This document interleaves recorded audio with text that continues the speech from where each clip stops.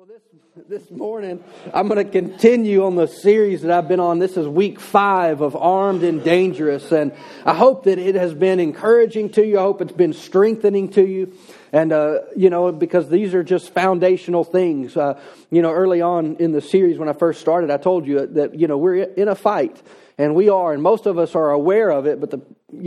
But equally, we need to know. Okay, well, if I'm in a fight, how do I fight? And, my dad used to always tell me this. He's like, look, I don't ever want to hear that you threw the first punch. But I don't want you to be somebody's punching bag. And he says, and I don't want you to fight to be nice. I want you to fight to win. And so it's kind of like, well, whatever you got to do, right, to win, because, I was a late bloomer, and so I was much smaller than everybody else around me. And,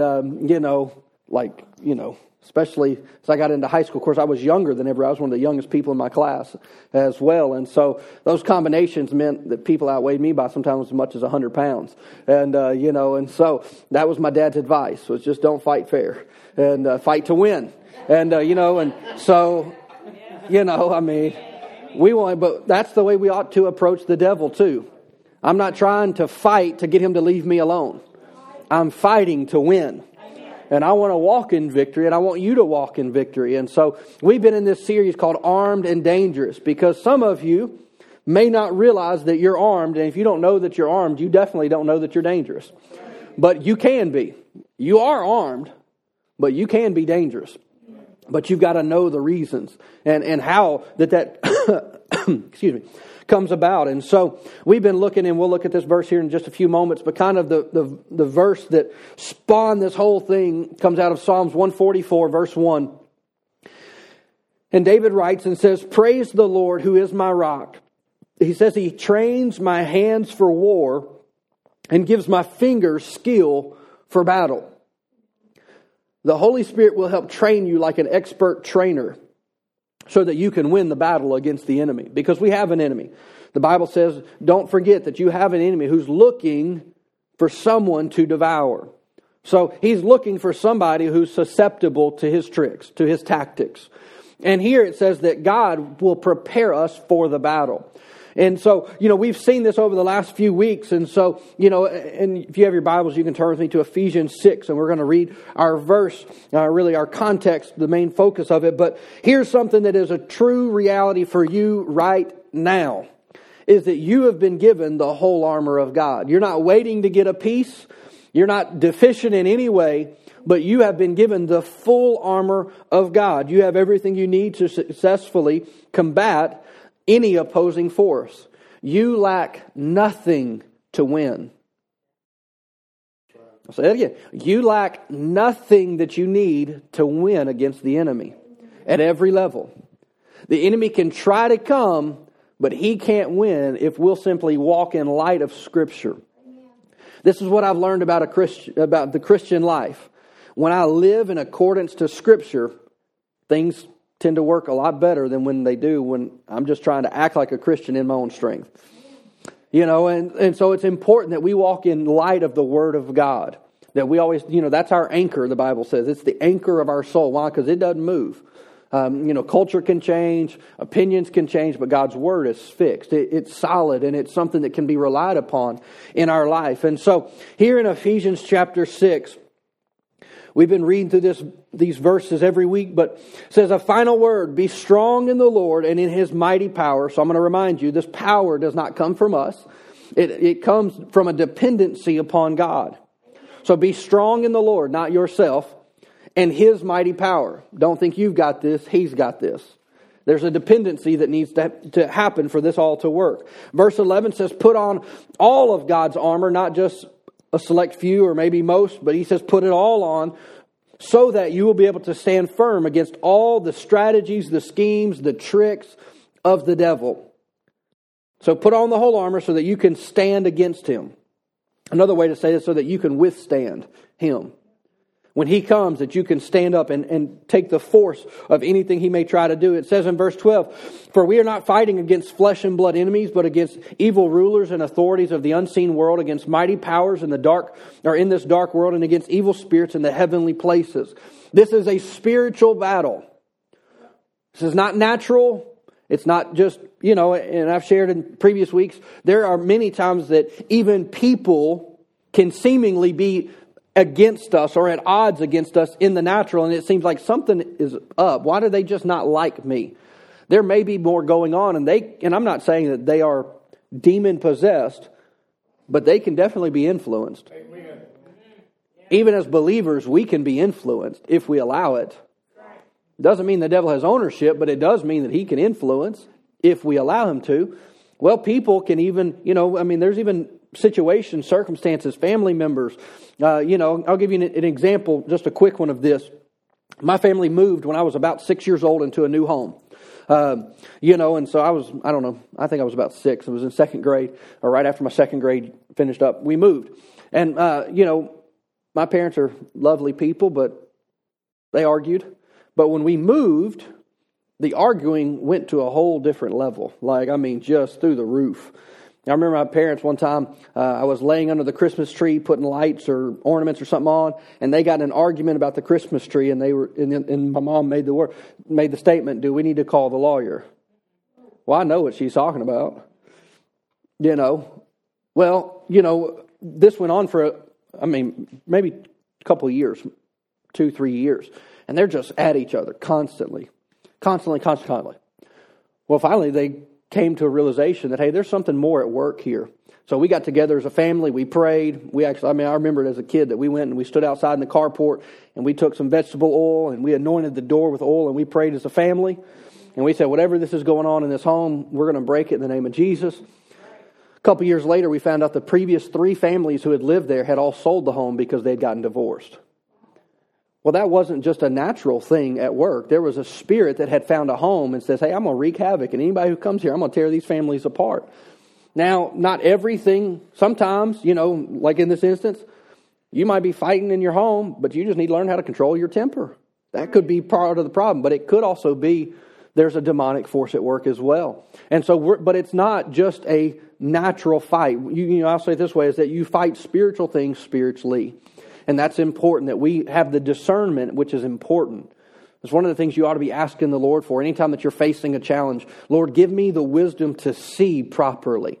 Now, there's a gift of discernment in Scripture, but the Lord through the Holy Spirit will give us discernment in our life. Lord, is this like a consequence of my bad decisions, or is there something else at work here? Because I need to know. If I'm going to fix it, I need to know. If it's my fault, I need to fix what I did to get it here.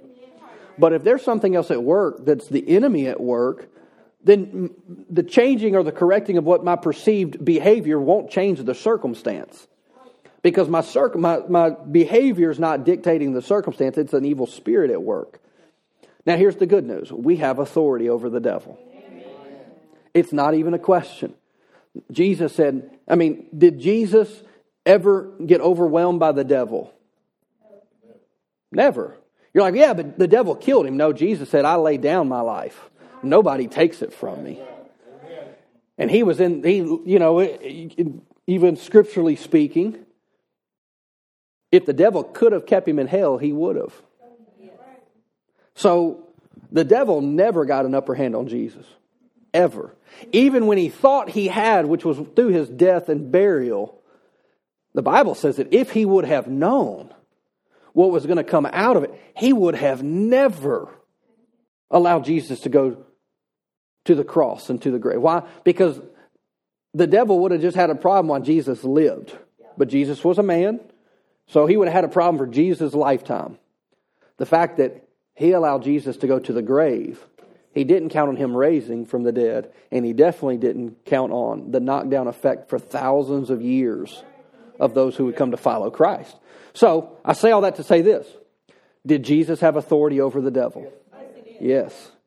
Well, Jesus also told the disciples, which now includes us, I have given you all of my power and all of my authority here on earth. So, if the devil couldn't get an upper hand on Jesus, he doesn't have to get an upper hand on us because we've been given power and authority over him. So, verse 13. So, we have an enemy. We understand that it's a spiritual battle and we need discernment. Verse 13 says, because of this battle, Put on every piece of God's armor so that you will be able to resist the enemy in the time of evil. So this is interesting here, is that there are times of evil. You need all of this armor, maybe not all the time, but you need to have it on. Why? Because there is coming a time where the devil will come visit you. Go look in Luke 4. In the wilderness, it says that the enemy came to tempt Jesus 3 different times to him to tempt him. And it says in the end that Jesus resists him every time with the Word of God, which we've talked about and we'll look at some more even today. He resisted him through what the Word of God said. And then at the end it says, and the enemy left him until he could find a better, more opportune moment. See, the thing we have to understand about the way the enemy works is it is not a constant 24 hours a day, 7 days a week onslaught. It's not always that way. But we need to be in a mindset, though, that we are ever ready. Amen. That we are ready for a fight. Why? Because he is looking. He is searching for those. And so here it says, therefore put on every piece of armor so that you will be able to resist the enemy in the time of evil. He says, then after the battle you will be standing firm. He says in verse 14, stand your ground, putting on the belt of truth, which we looked at in week 2. The body armor of God's righteousness was week 3. For shoes, put on the peace that comes from the good news so that you will be fully prepared. That was last week. In verse 16, he says, in addition, other translations say, above all things, hold up the shield of faith to stop the fiery arrows of the devil. Other translations say, above all, hold up the shield of faith wherewith you will be able to quench all the fiery darts of the wicked one. And so this morning, this is what we're going to look at, is the shield of faith. And so I'm going to teach a little differently this morning. And so I'm just going to tell you up front to kind of some things you want to listen for. Because I'm going to tell you some stuff, and then I'm going to say the words, here's how this applies, or this is the application, which is, okay, I've just told you some information. Now, how does that affect me in my day-to-day life? I think there's 5 different applications that I'm going to give you this, I think, if I'm not mistaken. Let me see here. 1, 2, 3, 4, 5. There's 5 of them. So 5 different applications.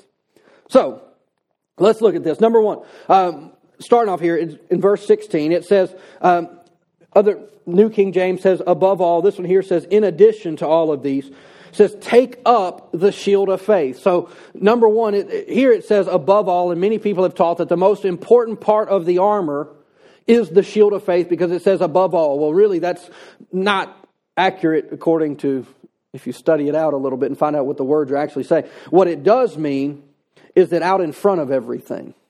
In other words, it's the first line of defense. The first line of defense is our faith. It is, and it acts as a shield. And I'm going to give you some understanding, is that faith is not of greater importance, but it is our first line. It is our first line of defense against the enemy. And so it says above all, or in front of everything else, you need to have your faith out there in front of you. Now, there's some things about this, but here's one of the other things. Almost every other part of the armor is worn. You got a helmet, it goes on. A breastplate, it goes on. Loins are around your waist. Shoes are tied to your feet.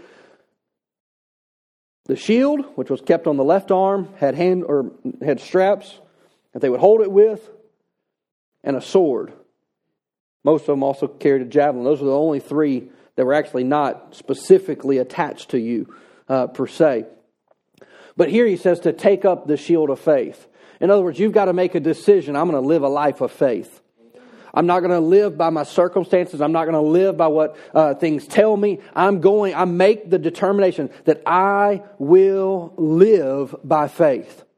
In other words, my circumstances don't affect my decisions. The Word of God determines my decisions.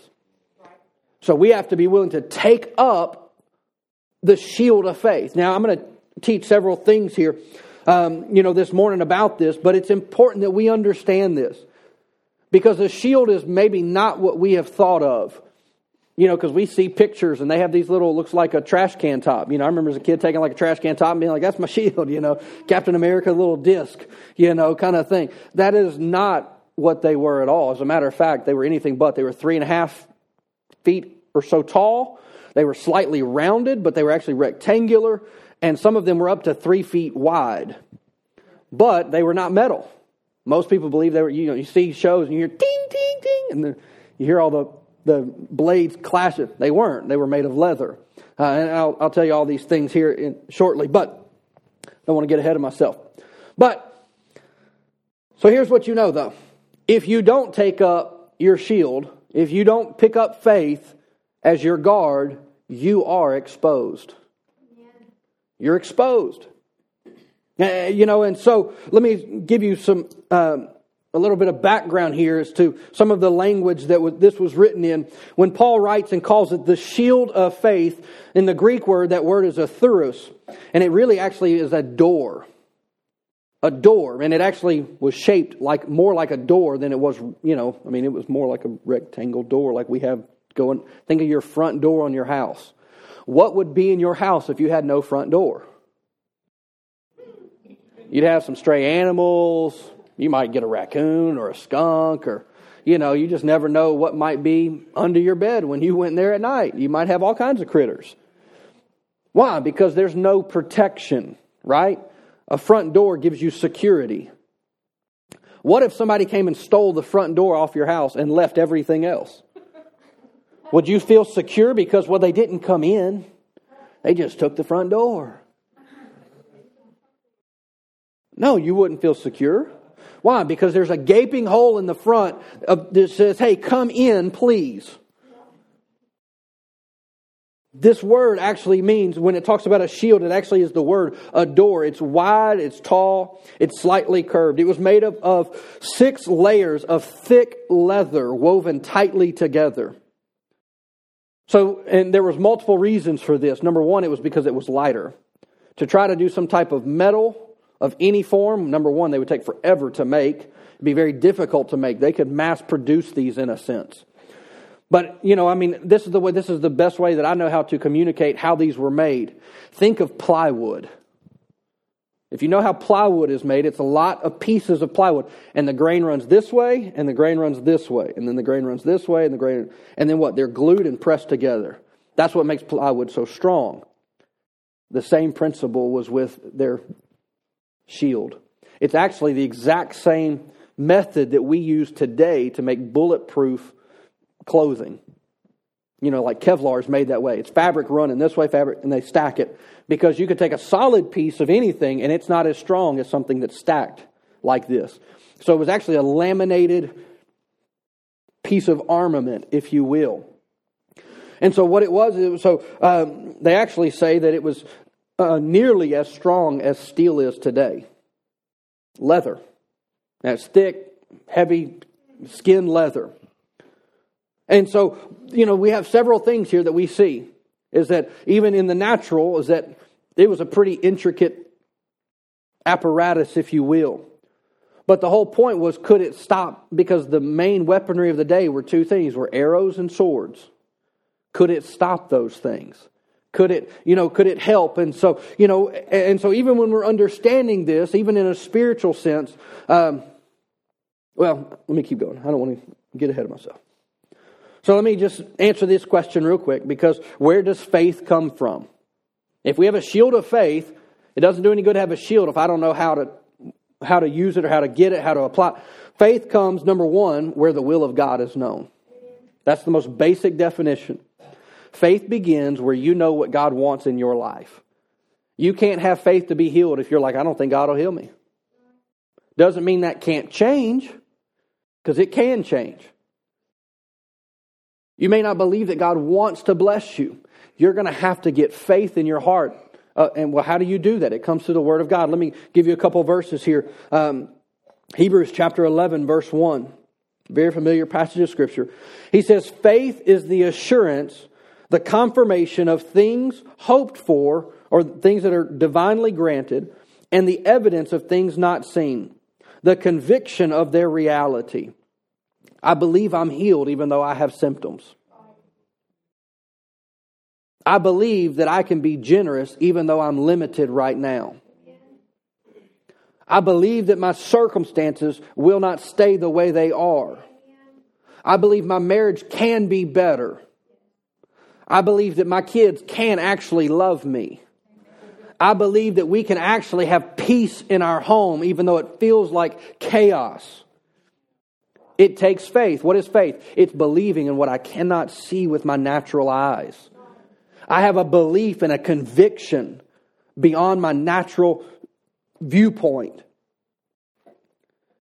I love the Amplified how it adds it. It says that faith comprehends as fact what cannot be experienced by the physical senses.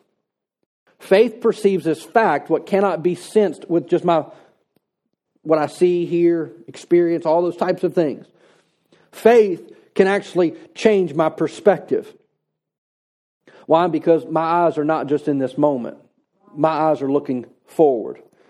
You know, we've kind of talked about this a little bit throughout this series, but David and Goliath, he was speaking by faith when he looked at Goliath and says, "Today I will feed you to the birds of the air." That was a faith statement, a really big one. Just for context, by the way, Goliath's shield was so big, he had to have a man carry it for him. It was his armor bearer. He was the only person between David and Goliath, was the guy holding his shield. It was huge. Of course, Goliath was a big man. He needed a big shield. It makes sense. Romans 10:17 says this, is that faith comes by hearing, and hearing by the Word of God. The only way to build your faith is to build the Word of God inside of you. You keep feeding yourself with the Word of God. You keep meditating on Scripture, and light will come. Revelation will come. But it only comes when we apply the Word of God. But we have to get it in us so that faith can actually... Why? Because if you meditate on a verse, if you allow it to roll around in your heart, roll around in your heart, roll around in your heart, you're thinking about it, you're meditating on it. It means to chew. Chew on it. Think about like a cow chewing his cud. If you have any idea what that is, it's not the most pleasant experience in the world, but he chews it, swallows it, comes back up, chews it some more, not done with it. Technically, it's going from one stomach to another, but that's a whole nother... We're not here for biology, but that's what's going on. It means to just keep rehashing it. Father, I thank you that I'm the healed of the Lord. I thank you that Jesus took stripes upon His back so that I could be made whole and well right now. Father, I thank you that the same Spirit that raised Christ from the dead will quicken this physical flesh body. And you keep saying those things, and guess what's happening? Your faith level's rising. Father, I thank you that I have the mind of Christ, that peace guards my heart, guards my thoughts. I thank you that Jesus said that my peace, that His peace would be my peace, that He gave it to me as a gift. And Father, I thank you that in the midst of this moment right now that doesn't feel very peaceful, I thank you that I have peace. That's the shield of faith. Why? Because you're not looking at the moment, you're looking ahead and you're saying, this is what has been provided for me. And so here's the application of this. Faith is the door of your heart, but faith is personal. You can have other people pray for you, pray with you, agree with you, but there comes a point where it's got to become yours. It's got to be personal. It has to be. Let me say it this way, is that no one else can carry your shield for you. Now I'm going to show you, and I say that because it's important. Why? Because it doesn't only just affect you, but it also affects others, which we'll look at here in a few minutes. Look, we all have times that we need people. And that's fine. Because why? It's life. And there's times that anybody gets overwhelmed. But you've got to have your own shield. We use faith to close the door to fear in our life. This is an example. One of the doors of the enemy is to get you to fear, and that rips the front door right off your house. Well, how do you get the front door back? You got to put the shield of faith there. Fear opens the door, faith closes the door to the enemy. Think Job, the thing I have greatly feared. Everybody's like, oh, well, God gave, the devil permission. Well, no, Job opened the front door and never shut it. And because of Job's decision, God had no choice but to give the devil permission, because the devil's like, hey, I have legal right to affect that man. And the only reason he's serving you is because you're protecting him, although I have legal access. And Job's own admission is, the thing I have greatly feared has come upon me. This thing I have dreaded. So if you're in fear, you need to get faith in place so you can shut the door, deadbolt it 10 times up. Why? Because we don't want the enemy coming in. So we want to close that. So, here's something else about and this was really interesting as I was studying this, but something about obviously, Paul was using a Roman soldier's attire to communicate spiritual truth. But one of the things that he did, one of the things that the Romans were known for was something, and you may have seen this depicted in a TV show or, a movie or whatever, but it was called a Roman testudo. Or it was actually called we would say it as a tortoise formation. They would take their shields and they would actually just use it for a battalion or a platoon or however you want to say it. They all had their own shields. And so what they would do, because the main weaponry of the day, especially for any distance at all, was a bow and arrow. A bow and arrow doesn't work too well when you're trying to fight like this. Right? Because you ain't got room to do this. So but one of the greatest, really, and the Romans were ahead of their time when it came to military. Because remember, a couple weeks ago I was telling you about them, and one of the things that they did was they wanted to have a smaller, more highly trained, but very agile group. So think of it this way. They were like the original SEAL team. Like, hey, we don't need 500 troops. We need like 6 or 12. We don't need a lot, but those guys are going to be bad to the bone and highly trained. So what the Romans would do is they actually had created the shield in a very unique manner that changed the way that battle was fought. Because they could walk into you've seen the shows where, arrows come and it looks like they're just a black cloud coming. That is actually how it worked. They would get every guy on a wall. Every one of them would grab a bow, grab his arrow, and they would pull back and they'd say, ready, aim, phew, and it looked like just a cloud of death coming. Well, that's how traditionally it was fought. And basically, you had to advance while they were reloading and hoping you didn't get stuck when they shot again. The Romans changed that because they designed a shield that was different than anything that had ever been seen or known to that point. So they used what's called what we would refer to as the tortoise formation. What it actually did was the sword or the shields could actually hook up together. Think of it, this is not really but I don't know how else to say it. Think of it that they would hinge together. So in other words, one shield a lot of shields became one shield.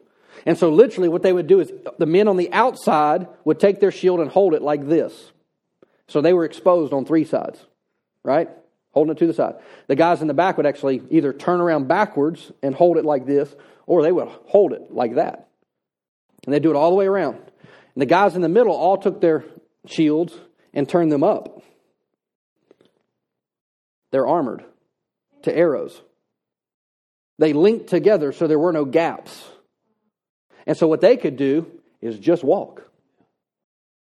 Where everybody else would have to hunker down and try to dodge arrows, those men could just walk and almost be completely covered. They had no fear of an arrow. Why? Because they would they'd just ricochet off. That arrow would come. And they could just walk right into the midst of a firestorm. In a sense, they were bulletproof before bulletproof. And they were able to take a lot of ground very quickly. They call it the tortoise. Why? Because it resembled a turtle shell. I mean, think about how much of a turtle do you see? Got some little legs and a head if he wants to show it to you. And if he don't want to show you none of it, he just sucks it all in. Right? The Romans could do the same thing. And if nothing else, they could just squat down and it was literally, they were shielded. You couldn't get a sword in there. I mean, it's pretty impressive. I was watching some things because I'm a history guy and I enjoy that kind of stuff, and so I actually went to look, at some things, and they had reenacted something that the Romans were known to do. Let's say that a man was either captive or wounded on the battlefield. One of the things they would do is to encircle him with their shields out so that they could assess the damage and see if he can make it or not. Or to do whatever, if he was bound up, they would get him free, and then they would all step, and even with people trying to fight them. It's really interesting. But this is part of how they would work. And so the soldiers would band together, hooking their shields to protect the group. to protect the whole. So here's the application for us. There's safety within a group. Let me say another. There's safety in a church. When you're out there by yourself, you have a shield. The problem is you're exposed on three sides. You need somebody watching your backside. Let me say it even further. You need somebody who knows enough about your life to say, hey, we need to talk. You're exposed back here, and I don't think you see it, but I'm telling you, you're opening the door to the devil here. Now, well, I'm free to do what I want. Nobody tells me what to do. I get it. Proverbs says that a faithful friend will stab. Faithful are the wounds of a friend. I love the quote, a true friend will stab you in the front, not in the back. Amen. In other words, I know this hurts, but I love you enough to tell you the truth. That requires relationship. It's important for us as believers that we are actually in relationship with one another. It's great that we come to church together, but coming to church does not equate to a relationship, to a connection, a heartfelt connection one with another.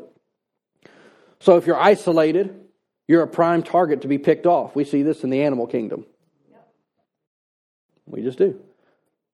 Predators, take a lion, they don't look for, a lot of people say, oh, they look for the wounded animal because they don't run as fast. No, they look for the one that's isolated. Why? Because they can lock in on one target. They're not trying to follow 5 or 6 of them. If the lion wants to go get an antelope, he ain't going to go chase the herd. He's going to look for the one by himself. The enemy does the same with us.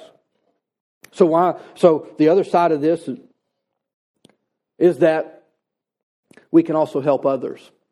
When we have our shield intact, not only does it protect us, but just like those Roman soldiers could take it and put it above their head and put it to their side and protect the group, there's something powerful that happens when you get with other believers and partner up. Why? Because now you can have all sides covered. That's really the beauty of the church, is that we can help cover each other's blind spots. We all have them. Through our upbringing, through experience, through whatever it may be, we all have blind spots in our life. I had a truck, one of Dara's cars. It would tell you when a car was in your blind spot. You start changing lanes, and be like, boop, boop, boop. They don't go over there. Why not? I have a right to be in that lane. Well, so does that person who's in your blind spot that you're about to hit. Yeah. So don't go in that lane. We need people in our life to say, hey, that you got a blind spot right there. Yeah. I know you don't see it, but I'm telling you, you need to be careful because this is going to cost you. Now, there was one particularly weak area of the shield. And it specifically became if it wasn't cared for. Now, the shield was an amazing weaponry. One of the things that they had was that it was, like I said, it was this layered leather that was basically laminated. It had a thing right in the middle, a ball that was actually, most of the time was brass, and they called it a boss. And you could take it and ram it into your opponent, specifically in the chest, because it would stun them. It was solid metal, and so they just, it'd be left-handed, but they would use it offensively as well, with the purpose of stunning your opponent so that you can get the advantage. That was the purpose. But there was one weak area about the shield, and it was this, is that it required daily application of oils. It was leather. You ever owned leather shoes and you didn't put oil on them? They crack, right? They start to tear up. Why? Because you didn't take care of it. Well, the same was true. It was actually part of their daily routine that when a soldier got up, the first thing he did every morning was grab oil and begin to oil both sides of his shield. Why? Because that is the only thing that stood between him and life and death. That was that first line of defense. And so he had to daily apply oils to keep the leather from becoming stiff and brittle, which ultimately could result in him losing his life. Why? Because when leather gets brittle, it just breaks. When you're trying to withstand an arrow from a long distance with a lot of momentum, you don't want it breaking. You want to make sure that leather, because leather's strength is not when it gets dried. Leather's strength is only there when it's thoroughly hydrated. And the more dehydrated it becomes, the less it actually can withstand. Think about like the leather seats in your car. You don't put something on them, they're going to start to crack. They start tearing up. Why? Because they're exposed to the heat, they're exposed to sunlight, they're exposed to all these kinds of things. So how does this apply to us? We need continual exposure to the work of the Holy Spirit. Specifically, the anointing of God, so that our faith can be effective against our enemy. A dry shield is not a good shield. It's just not. So that oil for us, spiritually speaking, is the anointing of God. Well, how do we apply the oil of God? We've got to put ourselves continually, constantly, regularly in a place to receive from the Lord. That keeps our faith active. It keeps our faith sharp. It keeps our faith alive. Our faith won't become dry and stale and day-old manna. No, we've got to have the life of God very regularly. The Romans did it every day. Why? Because it mattered life and death. And what I'm telling you is that your shield of faith is a matter of your life and death. Maybe not physically per se, it can be, but spiritually, absolutely. So we need that connection to the Lord personally, not just somebody else's story that somebody else had told me one time. No, we've got to keep ourselves. We do that through prayer. We do it through worship. We do it through gathering together as believers. We do it through the reading of the Word of God. We do it through prayer. There's lots of ways. You need to figure out how you connect with God and meet Him regularly there. Amen. However that works for you, it works differently for everybody. You know, some people are just bent different ways, but I like to spend time with the Lord at night because I'm a night person. I don't want to get up at 5 o'clock in the morning. Why? Because nothing good goes on at 5 o'clock in the morning. I know the Lord can speak to some of you at 5 o'clock in the morning. He chooses to speak to me at like 10 to midnight. You know, that's just the way that's when He chooses to talk, so that's when I show up. And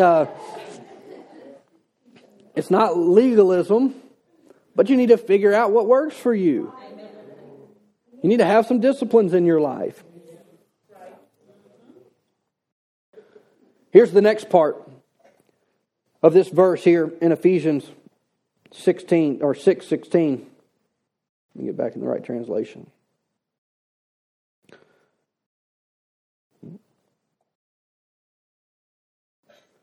So he says, in addition to all of these things, hold up the shield of faith. Why? So that we can stop the fiery darts or the fiery arrows of the devil. Now here, this is kind of interesting, but other translations, and I said this earlier, is that it says to quench the fiery darts of the wicked one. The shield was primarily was used primarily to stop arrows and other flying projectiles from hitting their intended targets. That was their number one purpose. Now they were used offensively, used for other things, but number one and primarily they were used to knock out arrows and to keep people safe.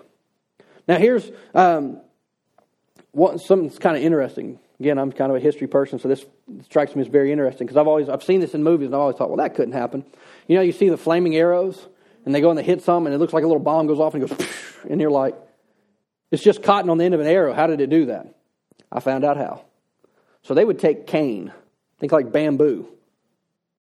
They would fill it with some type of flammable fluid.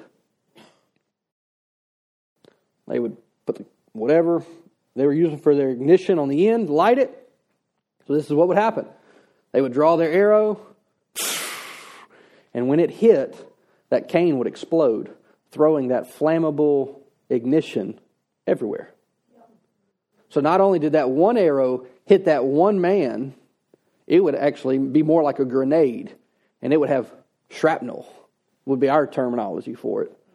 There would be fallout from that, even that one arrow. So here, and I think it's interesting that Paul uses this language, the fiery darts of the devil. Now I'm going to give you an example naturally of this. Have you ever been in a group where gossip comes? And one little dart comes in, but instantly there's fallout. There's shrapnel that goes out from that. Did y'all hear about so-and-so? And instantly. That thing goes from just like a little flaming arrow to like a little mini bonfire. And then it just starts spreading like a cancer. Even though no one even knows if it's true. That's a fiery dart of the wicked one.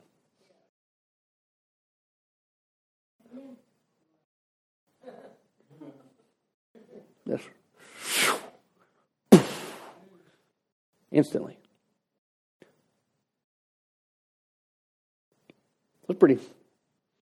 So here was the idea behind it, is that they wanted to do maximum damage with a single arrow. That was their goal. How can we not have to shoot 10 arrows?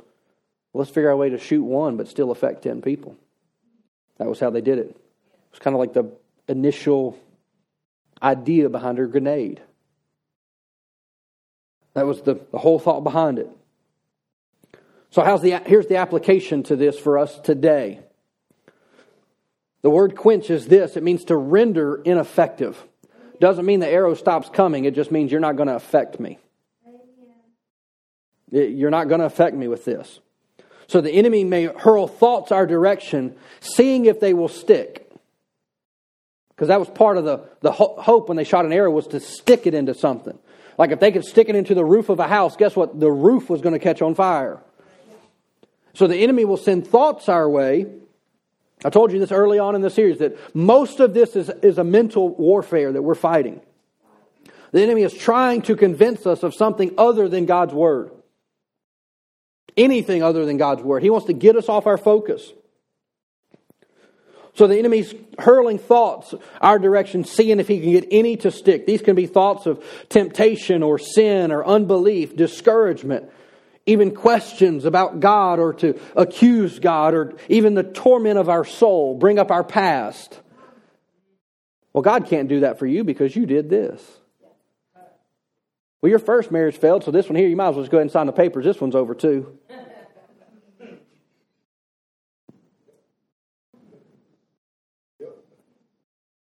That's an accusation. That's a fiery dart of the wicked one. What? To destroy and trying to influence and produce maximum damage. You might as well just quit praying for them kids. There's no hope. There's always hope. Are they breathing? The story's not done being written yet. So you keep on, because that's faith. I'm not moved by what I see. I'm moved by my promise.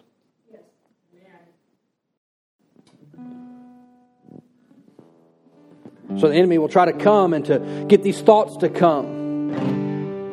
We're to use the shield of faith to stop these arrows. Faith gives us confidence in God. When I trust God's Word, it gives me confidence in Him. So I don't have to doubt. I don't have to question. I don't have to pull back and be like, well, but fill in your blank, whatever you want it to be. No, I have confidence in God. God is faithful to His Word. God is faithful to me. God will do what He said He will do for me. That's the shield of faith. So it gives us confidence in God, gives us confidence in His promises. It gives us confidence in His aid and His support to us. He said He would never leave us. He said He would never fail us. I mean, look, I can't tell you how many times I pray, God, I know I can't feel you right now, but I believe you're here. I don't sense you at all, but by faith, I thank you for your presence. I thank you that you're strengthening me. Every time I'd lay down and go to sleep, be like, Father, all day I've not sensed your presence, but I thank you as I sleep tonight, I thank you that my spirit never sleeps. That you're restoring my strength, that you're restoring my joy. That's the shield of faith. I mean, there was a time, it's been a really long time ago now, but where I was just having these crazy dreams, just odd stuff. And I started praying every night before I went to bed. Started applying the shield of faith to my life. Father, I thank you that I think about things that are godly. I thank you that my dreams are not influenced by the enemy. I thank you that my mind is protected. I have the mind of Christ. Thoughts I command you to line up with the Word of God. And I thank you that my sleep is sweet and peaceful and restful. I did it every night for months. For months. I was putting faith in it, and guess what? I won. That's been nearly 20 years ago. God didn't design sleep for torment. He designed sleep for rest. Why? Because we need it. And if we can't sleep, it's the enemy trying to rob from you.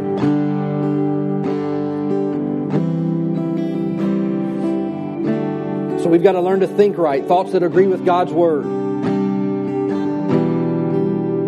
We've got to think right. The application of that is to take the shield of faith, or to take care of your shield of faith, to take up your shield of faith to protect you, your family, and to even help others. So we got to think right. You got to take care of your shield. You got to get along with God. You got to spend some time in the presence of God. Take up your faith. It's your responsibility to take up your faith for your life. But you can protect yourself, your family. But when you do, you can actually help others as well. You can only use what you know in your heart. That's why it's personal. And I always use these guys as a joke because it's funny to me. 7 sons of Sceva. In the name of Jesus that Paul talks about. That ain't faith. That's presumption. That's saying, well, it worked for them, it'll work for me. Your breakthrough may look nothing like anybody else's breakthrough you've ever heard. That's why you need to go hear from God. Lord, how do you want to do this? What is my role in this moment? What do I need to be doing? How do I need to be praying? Is there somebody else that I need to be getting in agreement with me about this specific circumstance? How am I to fight this battle specifically? Because it's personal. And God may give you wisdom or understanding in an area of your life that He's never given to anybody else. Because it's the perfect wisdom for your situation. But it's personal. So we have to apply the oil of God's anointing to our life, our faith, or our life and faith, and it will protect and save us. The shield of faith will protect. We've got to care for it. We've got to be intentional about it. We've got to keep the shield up. A shield laying on the ground does no one any good. Pick up the shield of faith. It will save and protect you. Amen.